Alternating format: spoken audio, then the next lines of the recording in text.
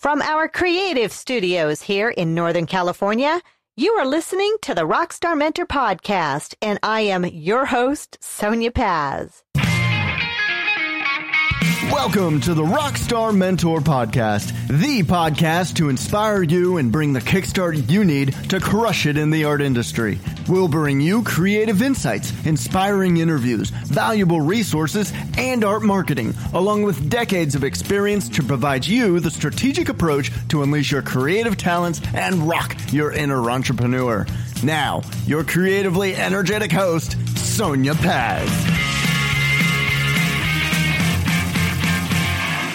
Alrighty, Team Rockstar, you are about to rock this holiday season with the magic of your amazing creativity to embark on a unique and profitable selling season to get your art or creative products into the hands of dozens or hundreds of lucky gift recipients. This is the Rockstar Mentor Podcast. I am your creator and host, Sonia Paz. We will be discussing a hot topic on the show today about doing craft shows, doing vendor shows for the holiday season. Now, I'm going to point out a few things that are great, some do's and some serious don'ts, and also a little bit of the flip side from someone who has done not only the front end of a craft show, but I have organized them as well. Some things to consider and some things to know before you embark on this amazing journey of selling your art to the masses. Now, what got me thinking about this specific episode was a few emails that I had received, and one namely from a glass artist out of Reno, Nevada. His name is Andrew, and he had asked a number of questions, but one thing that he did ask was if I had any experience with putting on craft shows and if I could give him a little bit of insight about what he needs to know starting out.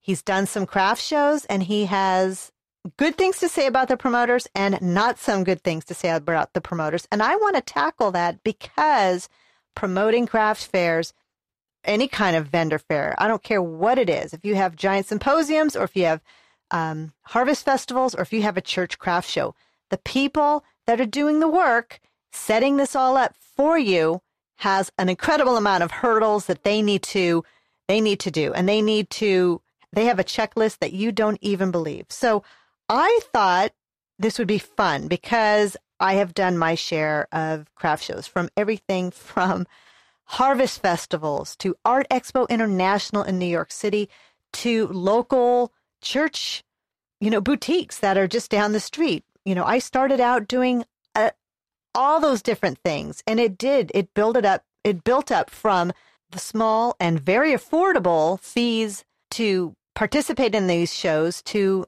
thousands of dollars. But right now, what I really want to focus on is your local vicinity. If you're getting out there, and this is great, everyone, I've said this in past podcasts, even if you are a seasoned vendor at a craft show and you've been doing this 20 years, I'm going to give you some insight of things that you may not even realize and may not even know. First of all, I want to be able to touch on why you're doing this. Well, 'tis the season. Here we go. You always hear about the big brands having mega sales, the department stores, the online retailers, and everything else. But people love to go to a community event where they can get some handmade, one-of-a-kind creations. And these are great. And around this time of the year, I would say most smaller communities and bigger communities will have these. Now, when I refer to local shows, I am referring to something within an hour to maybe even an hour and a half drive. That, for me, is local. If I drive an hour and a half to get to a venue, that's what I'm going to do. That's what I'm going to take that risk, and I'm going to take that drive, and I'm going to set myself up so that people not in my immediate area, I will cater to the folks that are in my, 5-mile radius area of where I live, but I want to get out to other areas where people may not necessarily have seen my art. So one, sign up for these. A lot of these will have waiting lists for months. Those are the big ones. But check in. Sometimes they get last-minute cancellations. Sometimes they have a waiting list. And it's really good to at least get your hat in the ring and check in with those vendors. So if you're checking with a craft fair or an organization like Harvest Festivals that have a huge, they're using convention center size rooms.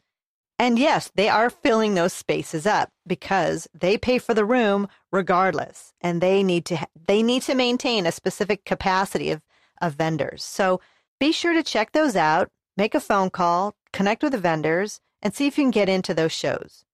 Then there are smaller craft shows that are run by schools or senior centers. They may be put on by the Rotary Club or the Lions Club or any of those type of organizations. Check those out because a lot of those end up with space or they have last minute availability. So let's fast forward a little bit and say that you have already contacted and you've gotten into these shows and you are a vendor and you've not done this before, or maybe you've done it 100 times before. There's checklists and there's things to know and things to consider to bring. Now, I'm going to go through about my top 5 favorites, and I will have all of this in the show notes. So I do want you to check rockstarmentor.com/blog, and you can get to those show notes pretty quickly. And I'm also going to have a download at the end of this episode, and I will tell you how that you can participate and get that free download of the basic exhibitor toolkit that I have crafted specifically for the craft shows. Now, number 1, I would say 9 out of 10 times the smaller craft shows will provide to you a table, whether it's a 6 or 8 foot table. But take this into consideration, everyone, for when you pack up your show to take. Now, if you're traveling a distance and you have the opportunity to have additional stock or inventory in your car or truck or whatever, then that's great.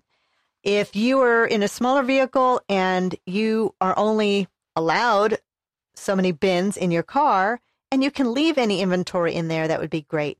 You're going to have limited space at the table space. You're going to have limited space underneath, and it's going to be pretty hectic. They cram as many people as they can typically into these shows, so travel light. Bring your best sellers. The worst thing is to have a table so packed full of so much stuff that you cannot possibly have a great selling feature. It will be really hard just to get everything on the table. So bring travel light. Depends on if it's a 1-day show or a 2-day show, or perhaps it's just an afternoon show. If it's something that's just in the afternoon, pack for it. Do you need to bring 8 bins packed full of jewelry? Probably not. If you have an opportunity to bring the best sellers, do that. What are the best sellers? I don't know. You tell me. You're the one selling your product. You should, at this point, be knowing what you are selling, which are your favorites, and which ones sell the best. Your display. How do you turn an 8-foot or 6-foot table, or even a 4-foot table, into a magnificent multi-tiered shopping experience? It's easy. You don't even need to spend a lot of money on displays. Use boxes underneath your tablecloth. Tier some small little cardboard boxes, or better yet, use plastic storage bins that you can pack your stuff back into. There is an episode, and I will put it in the show notes. I don't remember it off the top of my head, but I did a whole podcast or 2 on setting up your table for the maximum exposure. That's the best thing that you can do for yourself, is add depth and texture to your display. You don't need to get fancy giant racks full of things unless you need to, but chances are keep it light, keep it super simple, and give your art or your jewelry or your candles or bottles or whatever you're creating, give them some breathing room. People can appreciate more of what you've got when you have spaced it out a bit and give it a little bit more texture and depth on your display. Number 3, if you're doing several events, promote your other events. People follow and they want to see you at other events. They're going to go home. They're going to wish they had gotten more of your items and purchased more of your things. So let people know where you're going to be next. This not only helps you, it helps other events that you're doing and really helps get the word out there.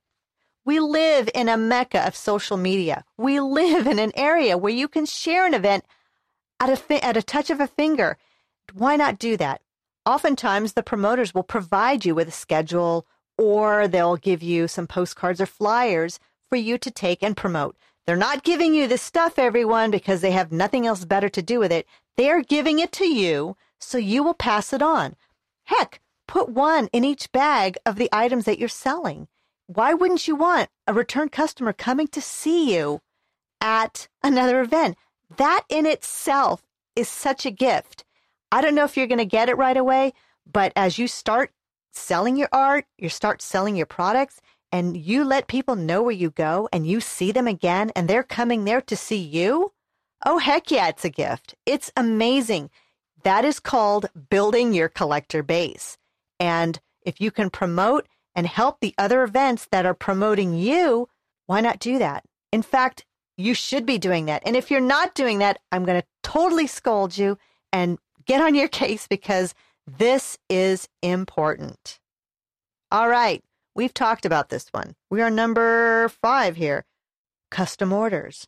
If you are not doing custom orders, you are doing yourself such a disservice.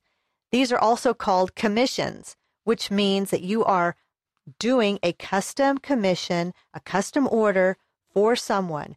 They are paying you in advance to create something for them that is a guaranteed sale. Now, I have information coming up on the website. I'm working on a webinar right now called Crushing It with Commissions, which is going to be opening its doors for signing up here coming up in January. And this is going to be the game changer in your art business. But for the meantime, if you have questions on custom orders and how to really grasp that market and build that collector base, go ahead and message me. Go ahead and send me a note at mentor@rockstarmentor.com. And I can give you a little bit of advice pre-course to what I'll be launching in January. And that, like I said, that will be called Crushing It with Commissions, Your Success into Custom Orders. But right now, work on what you have with your existing product. If someone has a question about custom orders and you need a quick question answered, feel free, ping me. I'm totally accessible. Be happy to answer any questions that you have. Today's podcast is brought to you by Audible.com. Did you know that you can get a free audiobook download and a 30-day free trial at audibletrial.com/rockstar? Audible has over 180,000 titles to choose from that you can download onto your iPhone, Android, Kindle, or MP3 player. And for you, the listeners of the Rockstar Mentor podcast, Audible is offering a free audiobook download with a 30-day free trial to give you an opportunity to check out their service. To download your free audiobook today, go to audibletrial.com/rockstar. Again, that is audibletrial.com/rockstar for your free audiobook. All right, now I want to touch a little bit on the promotional end of the craft fair circuit. Now, there is a lot of work that is put into doing any kind of promotion for any kind of event. But the promotion that is being done for craft fairs and for specialty boutiques and that kind of thing is not a light feat.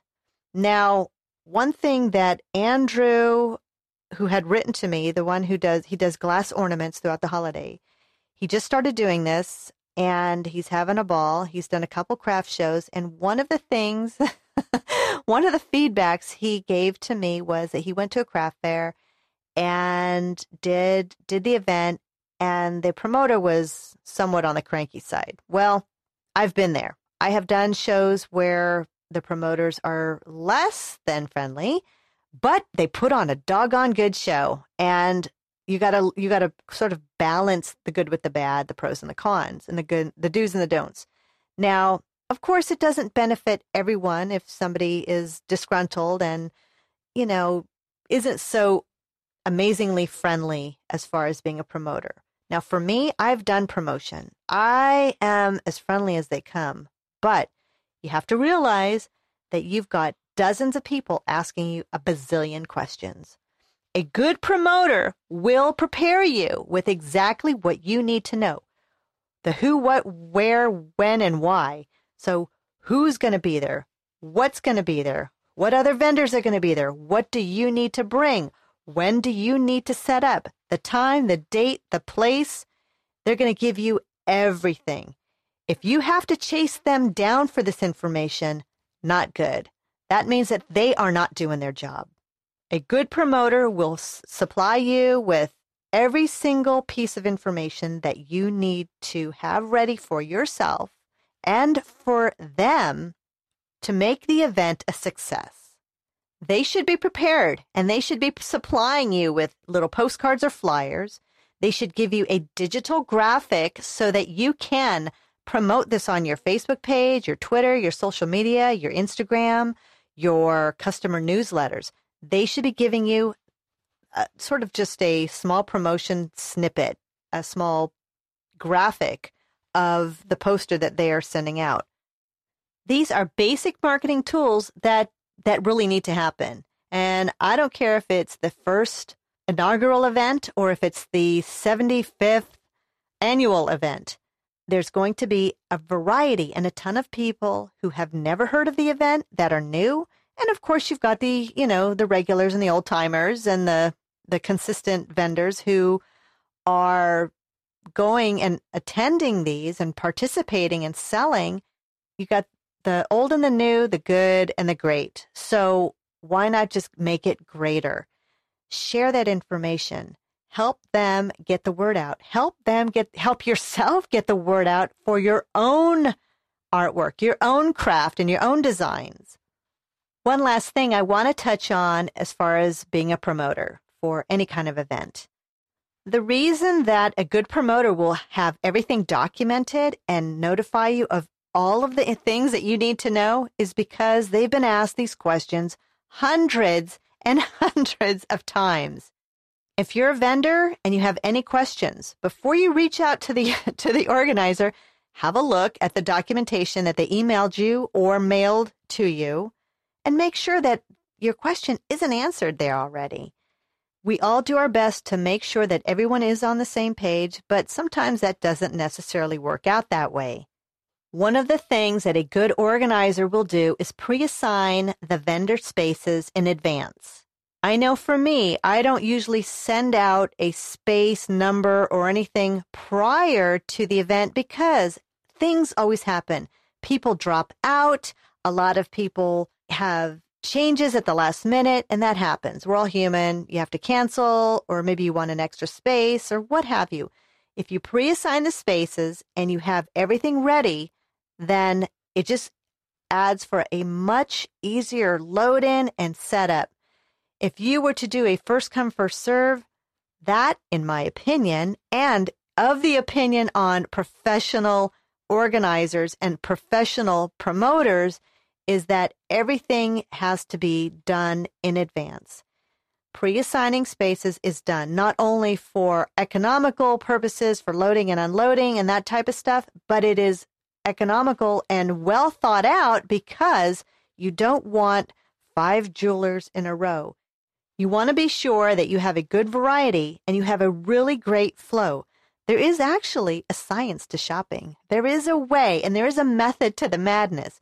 So before you go to an event and you're all in a twister about where your space is, please give your organizer or promoter the benefit of the doubt that they know what they're doing.